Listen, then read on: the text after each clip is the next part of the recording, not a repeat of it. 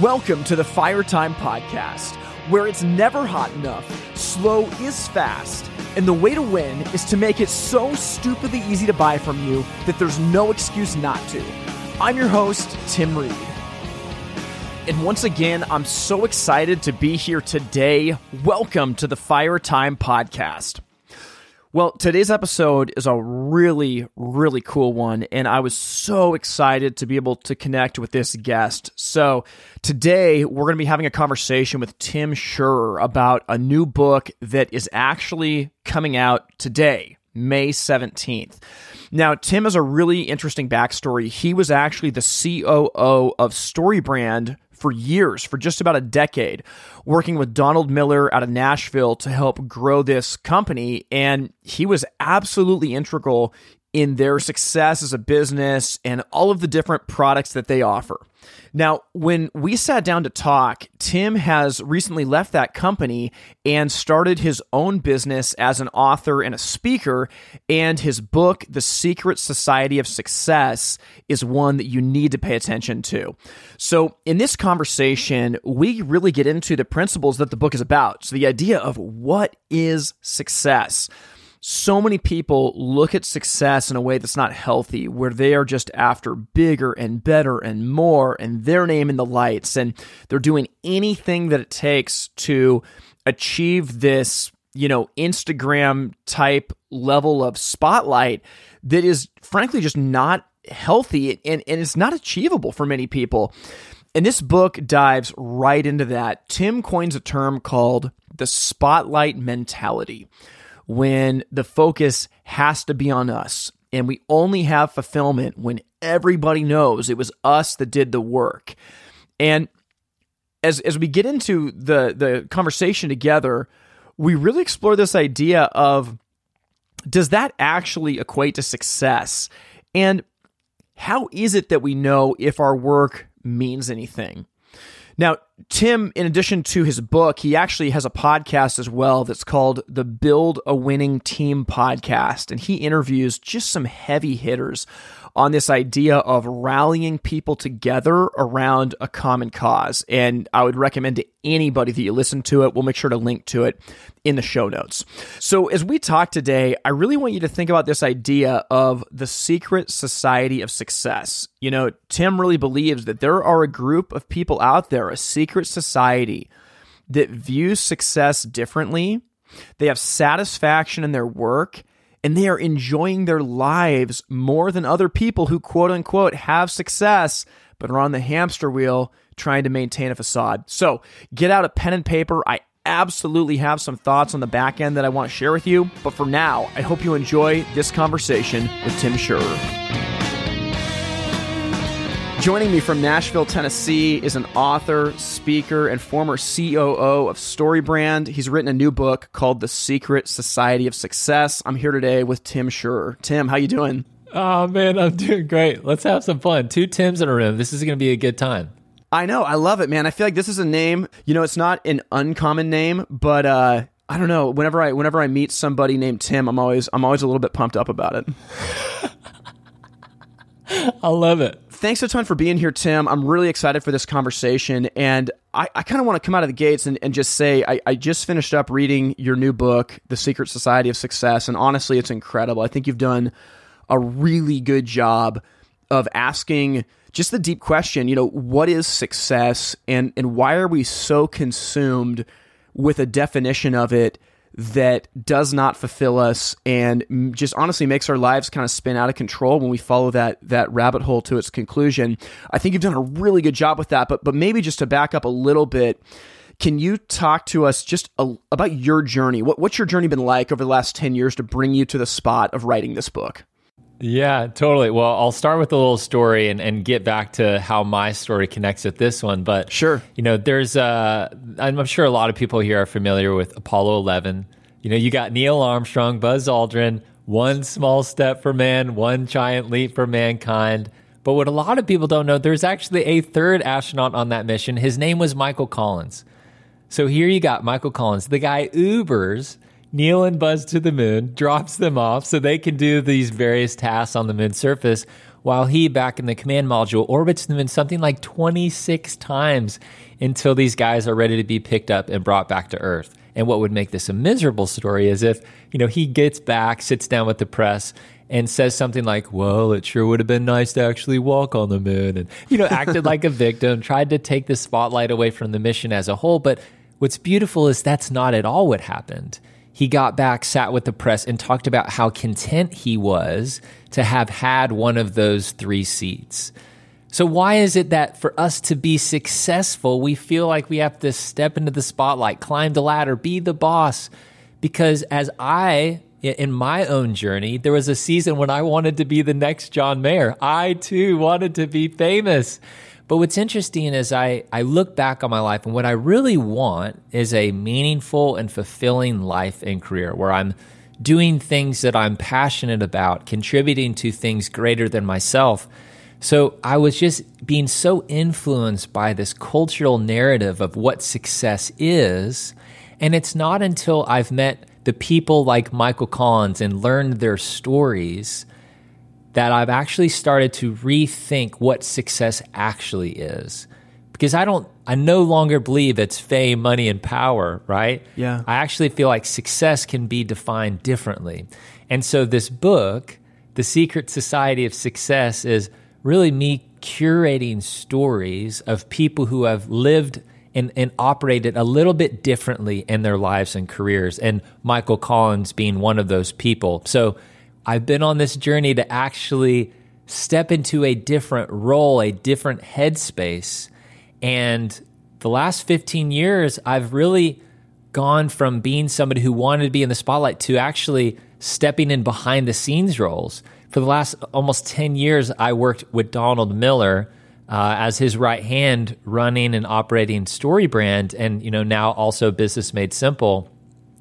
And the meaning and fulfillment I was looking for came when I actually stepped a little bit more behind the scenes. And so I'd have to believe that there's a lot of other people out there who also maybe feel that same way. They would maybe feel pressured to have to be the guy, but maybe we can find contentment in our seat in the same way that Michael Collins did. Yeah, that's so good. In the book, you coin a term that is called the spotlight mindset. And that was awesome. As I read that, it makes so much sense. Can you define that real quick and just talk about how that, infiltrates our lives every day? Yeah. So, I define the spotlight mindset as this unhealthy desire for attention and recognition. So for so many of us, we want to matter. We want our lives to matter, and we want to do something meaningful. We want to make an impact. But so often we get a little tripped up trying to get more attention and recognition, right? And so there's a few ways that the spotlight mindset can show up in our lives, symptoms, if you will. So, comparison is something that I've dealt with quite a bit in my life, especially when I wanted to be a musician. It's almost as though I was measuring my success against that of others. It was where I was on that scoreboard that would either allow me to be happy or not based on that scoreboard. So comparison is a symptom of the spotlight mindset. But so is striving, right? Like so many of us, we're just on this endless pursuit for more. Yeah. More revenue, more team members, more clients. It's almost like our ability to have those things and to see those numbers grow is how we would measure success. But yeah, I've actually been learning that striving is just leaving us exhausted. Yeah. So, another one is damaged relationships. That is a symptom of the spotlight mindset. And there's somebody who have actually been really inspired by a guy named Michael Hyatt. He's an author, speaker, and, he has a business. And, in one of his books, he talks about a particular failure of his from, his past. And he was given the opportunity, Michael was, to lead a division at a book publishing company. And at the time, this particular division was ranked 14th out of 14 in all the significant metrics: revenue, team morale, all these things. So he tells the then CEO, hey, give me 3 years, I'm going to turn this thing around. Well, in only 18 months, he turns around the business. This division now is at the top. They're crushing it with revenue, team morale. I mean, things couldn't be going better. Michael gets a bonus check, which he said was greater than his annual salary. He couldn't wait to get home, talk to his wife about it, right? She was his biggest fan. He knew she would be thrilled. So he gets home, so excited, sits down with his wife to tell her about this, and she responds with, "We need to talk." And with tears in her eyes, she says, "Your 5 daughters need you now more than ever before. And in fact, I actually feel like a single parent." So here Michael was having all the career success he could imagine, the financial success that he could imagine, and yet the relationships with the people that mattered most to him were suffering from it. So this spotlight mindset, this unhealthy desire for attention and recognition, us measuring our success in these, through the lens of fame, money, power, if we don't start to identify the symptoms where it's tripping us up, I actually feel like it can lead us on a pretty disruptive path. Yeah, I'm so with you. I think about this in our industry. We have smaller businesses and larger businesses that listen, and I've talked to people at all levels, whether you're trying to push your business to 5 million, 50 million, or even like $1 billion with some of the bigger manufacturers in our industry. One of my biggest questions is always why. We very often just consume to consume. It's the way that we're taught to be comfortable and to consume. But those things ultimately don't lead to fulfillment. Consumption and growth for the sake of that is just cancerous. And I think there's a quote right here from your book that really hit me because you talk about that the spotlight mindset is pervasive. It's everywhere. But there is a secret society of success that stands really diametrically opposed to it. And you write here in the book, you said that the secret society has very little to do with position or visibility. It has much more to do with how you hold yourself, how you view your career, how you support others, and whether you're willing to drop what the culture around you screams about success and actually do the work of defining it for yourself. And that blew me away. And I'd love to maybe just have you riff on that idea right there. Yeah. So LeBron James in 2020, he and the Lakers won the NBA Finals. So they give a trophy out to the team that wins the finals, but they also give a trophy at the end of the season to the scoring leader, the person in the NBA who had the highest points per game average. And it's a pretty big deal to be the scoring leader. Michael Jordan won that thing a record-setting 10 times. So you've got a guy like LeBron, you'd think he's got all the talent in the world, one of the greatest players of NBA history. You'd think he could win the scoring title if he wanted to. But what's interesting to me is in 2020, LeBron didn't win the scoring title. In fact, he wasn't even in the top 5. But LeBron led the league in assists, meaning the way that he chose to play and ultimately how he and his team won was by him setting his teammates up to score. So what if success is in the assist? And so you've got somebody like a LeBron James. He couldn't be more in the spotlight. But what separates people and the secret society is exactly what you just said. They're not actually thinking as though things are all about them. And in fact, if there's a common denominator for people in the secret society, regardless of their position on the org chart, it's this posture of service, of helping others win, being all about the assist. So what if we, as leaders or even just as team members, I'm sure there are both of those listening on this show, and I feel like more of us need to just show up that way. Because if we're trying to make it about us, that's going to lead us down that destructive path. That's the spotlight mindset, influencing us. But success is in the assist, and I feel like it's people like LeBron who have shown me a different way to view success than maybe we're hearing right now in the cultural narrative. Yeah, I totally agree. You launched a new podcast. I was actually listening to it yesterday as I was going to get my hair cut. And in your first your hair looks great, by the way. Hey, thank you. Yeah, I know you guys can't see it, but I can, and it looks fantastic. I try to go a long time in between haircuts, so I feel like I look great for about 2 weeks, and then I just look normal after that, but that's my life. Hey, we're in the golden window right now, that's so right. This is great. That's right.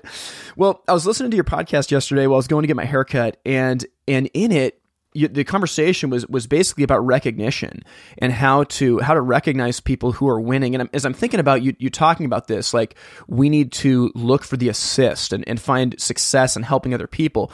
But so often our teams are not positioned that way. Our teams are positioned around individual performance, win at all costs, the ends justify the means.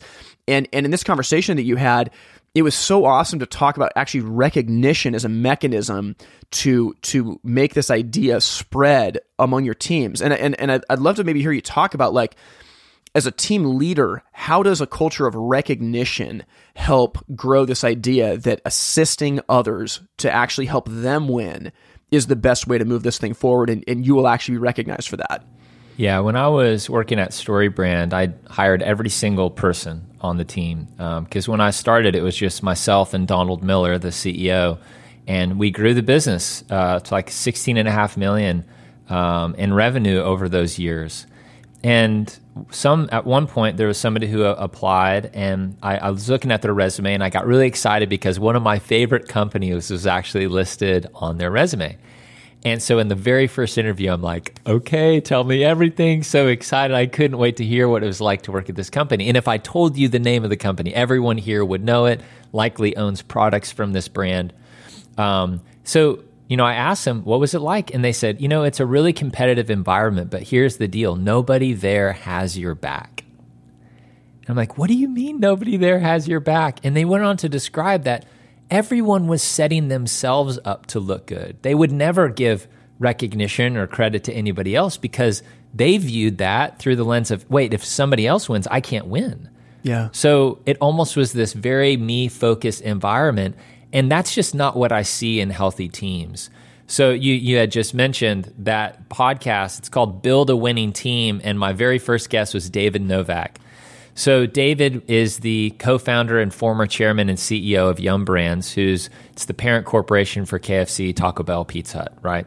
So when David was running Yum, he had 1.5 million employees, which is just wild. Wow. But David really was famous for creating this culture of recognition. So when he was starting Yum, they went and looked at all the top companies in the world, the Walmarts, the Targets, and what are some of these key characteristics? What are the things that these people do and have done to be really successful? And, he said the number one thing is they created a culture where every person counts, every role matters. And so what they would do is recognize people for doing great work, for driving results, and for, showing up with the kind of, effort that they were looking for all across their business. And, I think for so many of us, we're just so busy. We're not thinking of the people on our teams, and it's not because we're bad people. We just got a lot going on. Yeah. And, on StoryBrand's podcast several years ago, we interviewed Dan Heath, and he talks about this study where, they asked managers, do you frequently recognize your people for the work that they do? And they said, 80% of these people said yes. But then when they asked employees, do your managers frequently recognize you for the work that you do? Only 20% of them said yes. So, they called that the recognition gap. Yeah. Right? And so that is just the reality of so many of our businesses. But here's something that I think is really important. It's not just, a top-down thing where recognition really can, influence a culture. Everyone needs a little bit of recognition, because if there's somebody on this podcast listening that is a leader, they probably have felt a little invisible too. The work that they are doing is not being recognized either. So it's really important for us as leaders to call out people on our teams. But the reality is leaders cast a shadow. People do what we do, whether we like it or not. And so if we create a culture where people are being recognized for doing great work, playing their part, whatever role they find themselves in, if they are being recognized for that and they feel valued, then I feel like it's going to come in the opposite direction as well, where people are going to be, imagine sitting down with one of your team members and they say, hey, I know we've had a pretty rough quarter and revenue's not what we need it to be. We're not getting enough leads.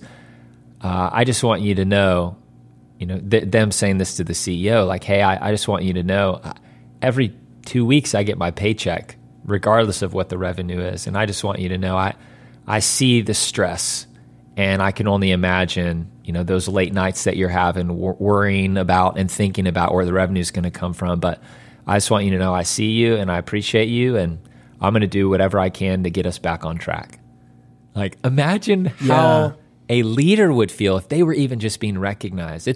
We just want to be seen, no matter where we are, whether we're a leader or in a supporting role, we just want to be seen, and building and creating that culture of recognition is a way to do that. Yeah, it so is. I mean, I just think about times in my life, like when you wrote in the book about your journey through music and stuff, my life was really, really similar, and like playing in a failing punk band and thinking that, I was the best thing that had ever happened to music, and I was just waiting for somebody to pick me before realizing that like life doesn't actually work that way, And I think about like where the things on my way that have kind of gotten me to where I am, a lot of it has really had to do with recognition, because like we don't realize if you're in any type of a leadership role, and by that it just means that other people are counting on you for something, like your words of affirmation really matter. And it might just be a passing comment that you make, but like to someone that looks at you as a leader, like that is like water in the desert, And I think that for so many people in business leadership positions,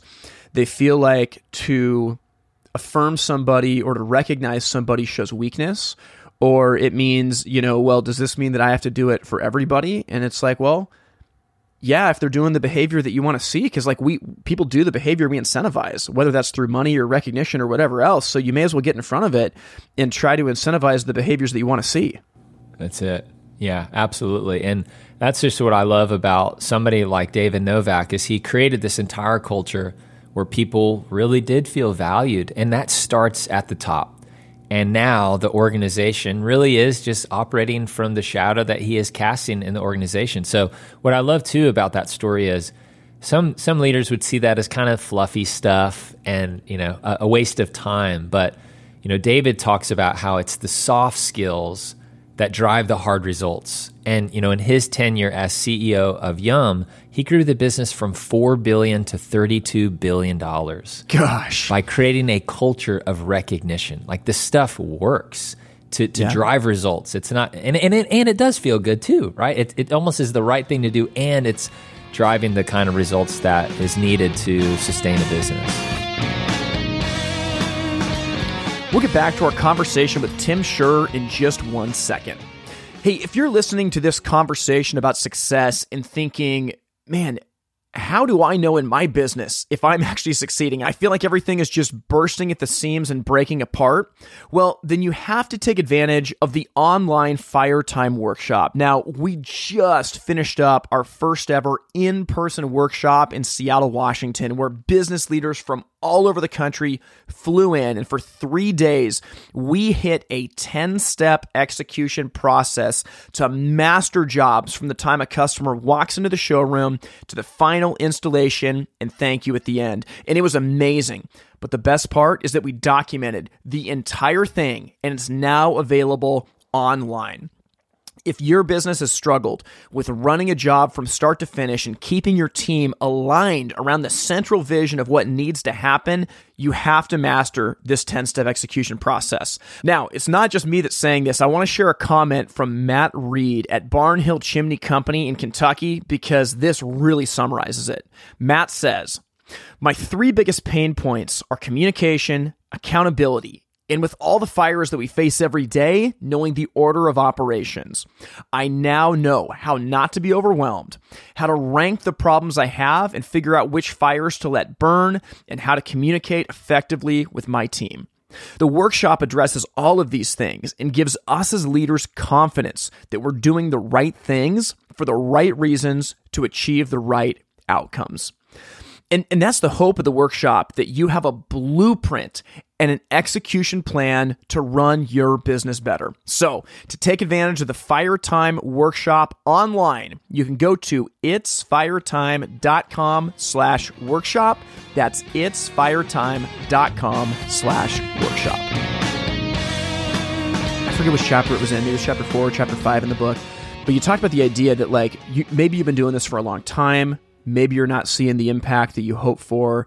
What would happen if you shifted the focus to one life, like making an impact with the few and the small, would that be enough for you? And I thought that idea was really, really profound because it instantly exposes our selfish motives, right? Because so many of us say, like, even if it's like, oh, I'm going to start a charity, or I'm going to, I want to build my business to be this big. So often it's the spotlight mindset where it's like, well, we want to be the hero. We want to look like we have it figured out. We want to make up for whatever insecurities we felt through growing up or through our adulthood. And if we were forced with the decision of, would I do this if I knew it would only impact a very small amount of people? That, I feel like right there just cuts right through it to, are we in it for the work and for the service, or are we in it for ourselves? And I don't know, man. I was really blown away by that. I thought that was an amazing way to kind of turn the focus to, what am I really in this for? Yeah, and so many of the people that I've been inspired by have grown really successful businesses, but they didn't get there by trying to get there. They actually got there by focusing on one life at a time. And one of those people is Blake Mycoskie, who started Tom's. So today, Tom's has given away more than 95 million pairs of shoes, and they created this business model, one for one, right? For every pair of shoes they sold, they gave a pair to a child in need. And Warby Parker has latched onto that one-for-one model, and so many others. But what's pretty cool about Blake's story is he was in Argentina and really was just kind of taking a break from a few different businesses that he had started and run. And he met some women who were over there giving away shoes, doing what now they call a shoe drop. But they were in this village and noticed that a lot of these kids didn't have shoes, and because they didn't have shoes, that didn't fulfill the requirement to go to school. So therefore, not every child in a family would be able to go to school. Which, for something as simple as a pair of shoes, I mean, he just kind of saw that as crazy, and so he had a goal of coming back that following Christmas with 250 pairs of shoes, one for every child in this little village. So he gets back to the States and not only sells those 250 pair, but just sold a crazy amount because people were latching onto the story and this idea. And fast forward, I mean, they became the fastest growing shoe company in the world and really did impact now millions and millions of lives. But it just happened by focusing on that one life at a time, right? Because 250 pair probably felt like a pretty audacious goal. But I actually heard this guy, Andy Stanley, say once, what if the greatest contribution you make in this world is not something that you do, but someone you raise? So even for parents, right? Like, we want to make an impact in our lives and careers, but what if we actually just looked at our lives? Would it be meaningful? The greatest contribution we make may not be something we do, but someone we raise. What if our focus on even just raising really great kids was a goal? Would that be enough? Or do we need more for our lives to feel meaningful and impactful? So I feel like so much of what culture screams about success is, hey, to be successful, you need to have a multi-million-dollar business. You need to have hundreds of employees. And if you're not there, then you have not arrived. You have not made it. You therefore are not successful. And I just think a lot of that thinking and, that mindset is garbage. I feel like for us, success actually can look a little bit different than that. And I think that there's a lot of us who have likely impacted individual lives. And what if actually we are more successful than we even realize? So you don't need a stage to make an impact, and you don't need to have thousands of customers to have a really great business that you can feel really proud about. Yeah. I so agree with that. I was on the East Coast about a year ago working with a company, and as we were kind of going through their business, there was a lot of things they were doing well, and there's some things that we were working on. And one of the things that I got the impression of is that the business owner did not feel like a success. And I was telling them, I was like, obviously there's things to work on in a business. We can jump into that, but look at what you've built. Like, this is a business that has sustained team members for years and years and years, for decades, and you've been helping customers in this rural part of the country where you are. Like, this is a big deal, and you should know that you are winning doing this. And I think it goes back to the idea of recognition too. It's really clear that that just because of this business owner, nose to the grindstone every day, they're staying late, no one sees it. They just felt like a failure. They felt like, no, like this thing's not successful. But I think it just goes back to like the impact on the one makes it a success. And I mean, you got to decide long term, maybe a business can't survive going after the one. But I think that we should reframe our lives that way because, if for most people that are listening to this, like your business is successful and that it runs itself. You've got team members that are helping customers, but your impact should really shift to like, am I making a difference with what's been given to me versus am I chasing some idea of success that's just not attainable, and even if I were to get it, it's not going to be anything that sustains me. Yeah. And here's something I think everybody listening can do today to take steps in this direction. And, I just told you that quote from Andy Stanley. In that same talk that I heard him give at an event in Atlanta, he was talking about, finding our purpose, which I think so many of us, we're mindful of that. We want to make an impact. We want to matter. We want our lives to matter. And so we're in this culture where we're just so often tempted to kind of filter everything through the what's in it for me type thinking. That's how we approach a lot of things. And Andy said that's actually the wrong question to ask. That's not at all what we should do. We should ask this question instead: who am I here for? And what I love about that question is it requires us to show up and bring our best, to operate out of our skills and our passions, but it puts us into a different headspace. It's not a what's in it for me. It actually has us doing all of this in service of others. And so I love this so much that I got back to the office, and in Nashville, I had an 8.5 by 11 sheet of paper up on the wall in my office. And, up at the top, I wrote, who am I here for? And below it, I put the pictures and the names of the people on my team and their families. Because I'm sure you felt this way. There are days when you've got a never-ending task list. You've got a full day of meetings. You've got so much you need to get done. It was on those days I needed that visual, that little reminder to actually show up and ask myself, Tim, who are we here for today? Right? Like, how can I have my antenna up to perhaps support somebody else on my team, to set them up with an assist, right? Maybe they need a little encouragement or just somebody to talk to. And so many of us, I think the impact that we can make may even be our team members, helping them develop and learn. I know your journey has gone from doing installations to now running a business. So many of the people on our teams, what if we could help them on that same journey, right? So, even Dave Ramsey, he has a pretty large organization, and one of the divisions is Entree Leadership. And how Entree Leadership came to be was he just started coaching his team members through how he had grown the business. And they were just talking about those lessons. And I love that idea of just investing into our people and helping them be at their best.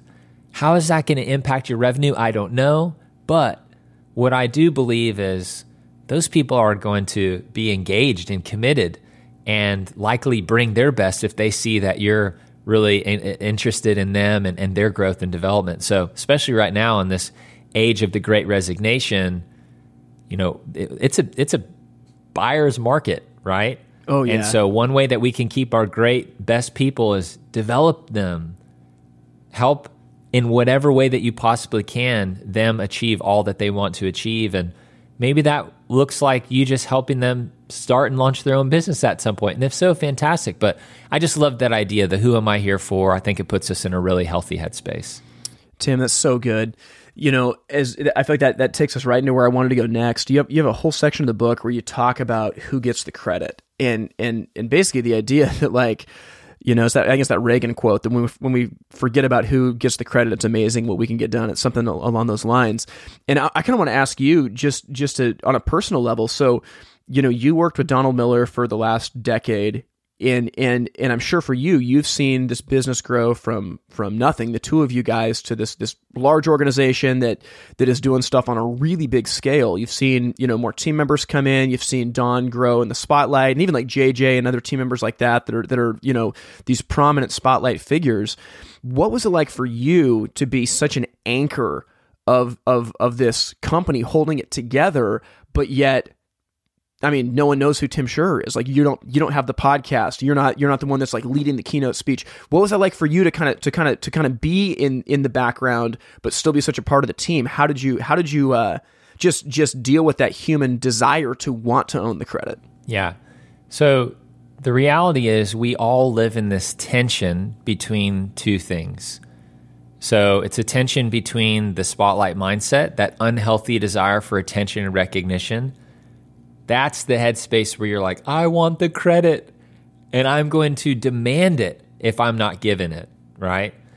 But we live in the tension between that and what I call the way of the secret society, which is doing the work for the love of the work itself, whether or not we ever get patted on the back or recognized. And so every day we're up against decisions where we get to choose how we're going to live and how we're going to respond. Right? I would be lying if I tell you that some days I wasn't bothered by the idea that no one had any idea who I was and the impact that I had made in growing that business. That's just true, right?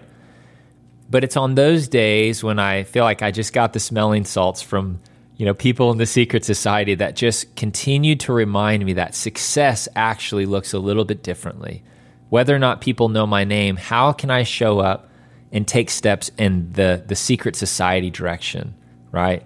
So one of my favorite leaders is Tim Cook. And, Tim's the CEO of Apple. But before that, he was COO under Steve Jobs. Steve Jobs passes away. The person who had been groomed to take over is Tim Cook. So we're at the release of the Apple Watch, which was a huge moment because here was the first new product that they had released since Steve Jobs had passed. And on national television after this announcement, David Muir asked, he asked Tim Cook, is this the moment for you? Is this the moment of your career at Apple? And just think about how you would respond if you're Tim in that moment. Acknowledging the fact that for decades you had been under the radar. In the shadow of Steve Jobs, you'd made massive contributions to the company and its success. So you'd probably be tempted to take the bait and make that moment about you. Remind people all the work that you had done to be in this seat now as the CEO. You have what it takes to take the company into the next era. That's probably how you, well, at least I feel like that's how I would be tempted to respond, right? But that's the spotlight mindset in action. That's what it wants us to respond with. But Tim Cook responds very differently. Is this the moment for you, the moment of your career at Apple?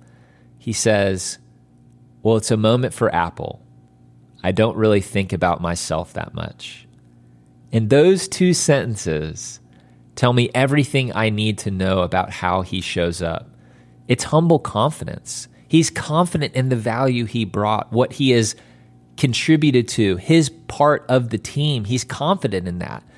But he's also humble enough to know that he didn't get here by himself. And in fact, to launch an Apple Watch, it's taken hundreds, if not thousands of employees to make that happen, to pull that off. So the humility in that moment to just say something like that, I think, is what I hope more of us can respond with when we're up against those moments. Because you had mentioned it, but there's that plaque that sat on Ronald Reagan's desk when he was president, and it said, there is no limit to what a man can do or where he can go if he doesn't mind who gets the credit. Wow. Yeah, it's awesome. And it makes me think, honestly, as I read your book, I had a pretty heavy travel schedule over the last couple of weeks, and I was finishing up your book when I was in Milwaukee, and I'm out for a run, and I'm just kind of thinking about it as I'm running. And I started to actually think about even interactions that I had in the couple of weeks prior, where I'm like, no, like that was actually the spotlight mindset, leaking into like this comment that I made or this thing that I said. And so I want to ask you, do you ever conquer the spotlight mindset? No, you don't, because we're humans, right? It's like if it's kind of like exercising. You don't wake up one day and you're like, I did it, I'm fit. It's like, no, every decision that we make either leads us towards health or away from health, right? And this is exactly how the spotlight mindset works. We are constantly up against this selfish desire for making it all about us and all of those things, demanding attention and recognition. That is a constant thing. So I think what's important for us is to realize and have self-awareness around when that is actually happening so that we can choose to respond differently.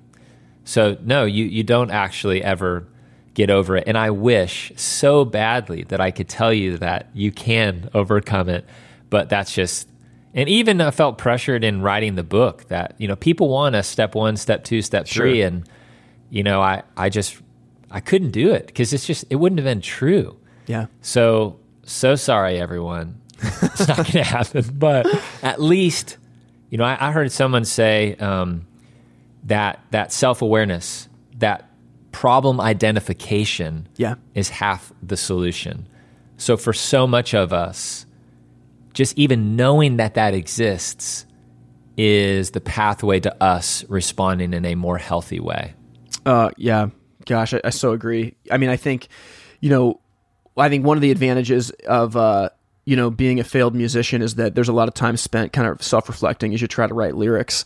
And thinking about it, like it for me, it has kind of made me think about, like, am I doing this because I think it's going to make me look good, or am I doing this to serve the people that I have the opportunity to serve?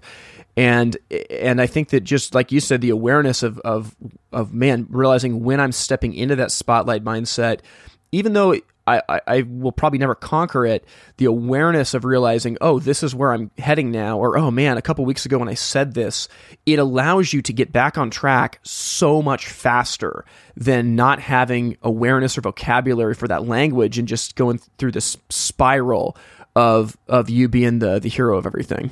Yeah, and my hope is that this book is something that really will allow people to start to put language to some of these things. Actually, we set up secretsocietyfree.com, and that's where, if you go to secretsocietyfree.com, you can get a free download of the first 2 chapters in the book. And I hope that people reading even just those first couple of chapters will start to identify some of this in their life, so that we can actually head down another path. We can start to live in the way of the secret society, which is like swimming upstream a lot of times, because everything in us wants to make it about us. But I don't think that's the healthy parts of us. I think the healthy parts of us are, fine being all about the assist. Yeah. We actually are excited about, operating through that who am I here for headspace. And I think that's, to me, how success is starting to be redefined. Yeah. It's showing me a new way to live that's not the fame, money, power. That's not it. But learning to live in the way the secret society is now. If you ask me, Tim, what is success? I'd say it's learning to live in the way the secret society. And if there's a common denominator for those in the secret society, it's exactly that. It's serving others, helping other people win. And that's how I want to show up more often than I do today. Well, I love the familiar language of society. It's at the very, very end of the book. You have the quote that says, "When I'm at my best, I refuse to fly solo. At my worst, I isolate and muscle through life on my own." And I think that you actually might have been quoting one of your friends who said that. But the idea is so true. I mean, I've just found that for me that the way that I've found to win is by having people around me that support me, are there for me, but are very aware of my weaknesses and are very aware of my propensity sometimes to crave the spotlight. And I think that it's like that. I guess the proverb that says, like, wounds from friends are better than kisses from enemies. That, like, having those people to help you calibrate versus saying, I can do it myself, I'm just going to push through this. I think that's the way to have true success and win. Yeah, and I often find myself in these mental spirals. I had said I've not overcome the spotlight mindset. There are moments when I feel like I'm in those spirals. I'm just thinking in an unhealthy way. And, those, just to give a visual there, I just feel like I'm in a hole, right? And often the way that I get out of those holes back into a healthy headspace is when someone in the secret society hands me a ladder. Yeah. And is encouraging me as I climb out into a healthier headspace. And I think that's what I hope more of us can do for one another. It's when we find one another in these headspaces, we can just be the ones to remind each other of what success actually looks like, and to use even the tools and the stories in this book as me handing you ladders to help you, get back into a healthy headspace no matter where you may find yourself today. Tim, this is amazing. For anybody listening, I'm just telling you, you got to check out this book, The Secret Society of Success. Stop chasing the spotlight and learn to enjoy your work and life again. Man, this has been so awesome. Where can people find you to just get more content and to learn more about The Secret Society? Yeah, what I do is all around just building winning teams. I love that part of what I get to do each and every day through books, through my podcast. So you can find me at buildawinningteam.com. And, I'll leave you with this, because this to me has been a North Star as I was writing this book. And it's a North Star in how I want to show up and live. And it's this quote from Albert Schweitzer. He says, "I don't know what your destiny will be. Some of you will perhaps occupy remarkable positions. Perhaps some of you will become famous by your pens or as artists. But I know one thing. The only ones among you who will be really happy are those who have sought and found how to serve." Wow. Such good words, man. Well, thanks for serving us. This gave so much value, and we're better for it. Thanks for having me, man. It's so fun. Well, I hope you enjoyed that conversation with Tim Schurrer. I got a ton of value out of it, and it was a really, really fun interview. Now, a few things that I want to hit on our way out that I think are really important. First off, if by now you've not gone online and bought his book, you absolutely have to. Again, it's called The Secret Society of Success. Stop chasing the spotlight and learn to enjoy your work and life again. You can go to secretsocietybook.com and pick that up, or just go into Amazon and punch in the title. Now, as we round out, just a few things. First off is just thinking about, what does success mean to you? That conversation really brings that to the surface. What does it mean to you? For many people, it's a bigger house, or it's that third car, that luxury vehicle, that vacation. And there's nothing wrong in and of itself with any of those things, but truly, if your view of success is bigger and more, that's a hollow pit. That's a cistern that will just leak and leak and leak, and you'll never be satisfied in fulfilling it. Instead, I think Tim's idea of success being viewed as helping people and being satisfied and fulfilled with your role in the process of bringing an idea or a project forward is really where fulfillment comes in. And again, this goes back to Viktor Frankl. Many people would say that people find satisfaction in pleasure or in power. And Frankl says that it's actually in meaning, and that we pursue power and pleasure when we don't have meaning. But as we start giving away what has been given to us to help other people, there is unbelievable meaning and fulfillment that comes with that. And that's really what success is. When we take the focus off of ourselves and put the focus on other people and look at how can we serve them, how can we help them get to where they're going, overcome their problem or objective, something changes and our work becomes wildly fulfilling and wildly successful. Seth Godin talks a lot about the idea of putting yourself on the hook and the idea of continuing to show up for a tribe again and again and again to serve. And honestly, I think that is the quickest and most guaranteed way to succeed. Now, success may not mean monetary success. It may not mean that your name is in the lights.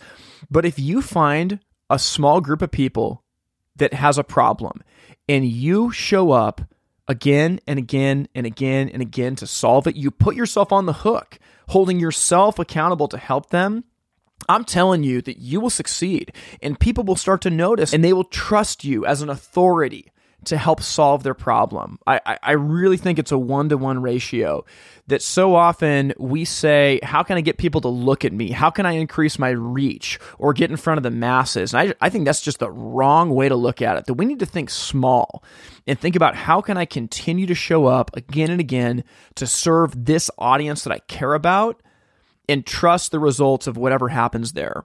Tim's old company, StoryBrand, always says, be the guide, not the hero. And I think that that is the most guaranteed way to win. As we talked about it, Tim mentioned these folks like LeBron James, Michael Collins, and Tim Cook that really played a peripheral role in different ways. Now, LeBron, is an incredible basketball player, but like Tim said, he led the league in assists that year, not scoring. There were other more prolific scorers than LeBron. But in the case of Tim Cook and Michael Collins, they were in the shadows for a long time. And I think that when Tim was put on the spot with the release of that product and he said, I think this is a big day for Apple, and I don't think of myself that often. I really believe that, just like Tim said in our conversation, that confident humility is so important. And the older that I get and the more that I interact with folks, whenever I come into contact with people that are real flashy and love to make it known how successful they are, I always think to myself, like, man, like there's a wound or there's an insecurity that they're not aware of, but like it's just seeping out and they just can't help it.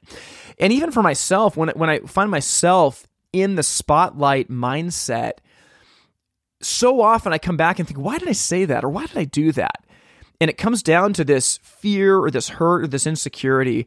And I think that having the language of the spotlight mindset, having people around you that know you and care about you, I don't think you'll ever be able to fully overcome the spotlight mindset, but it will get you out of the pit a heck of a lot quicker. So I really valued this conversation and hope that you got a lot out of it. And I think it's just going to be really cool to see what Tim does in the future.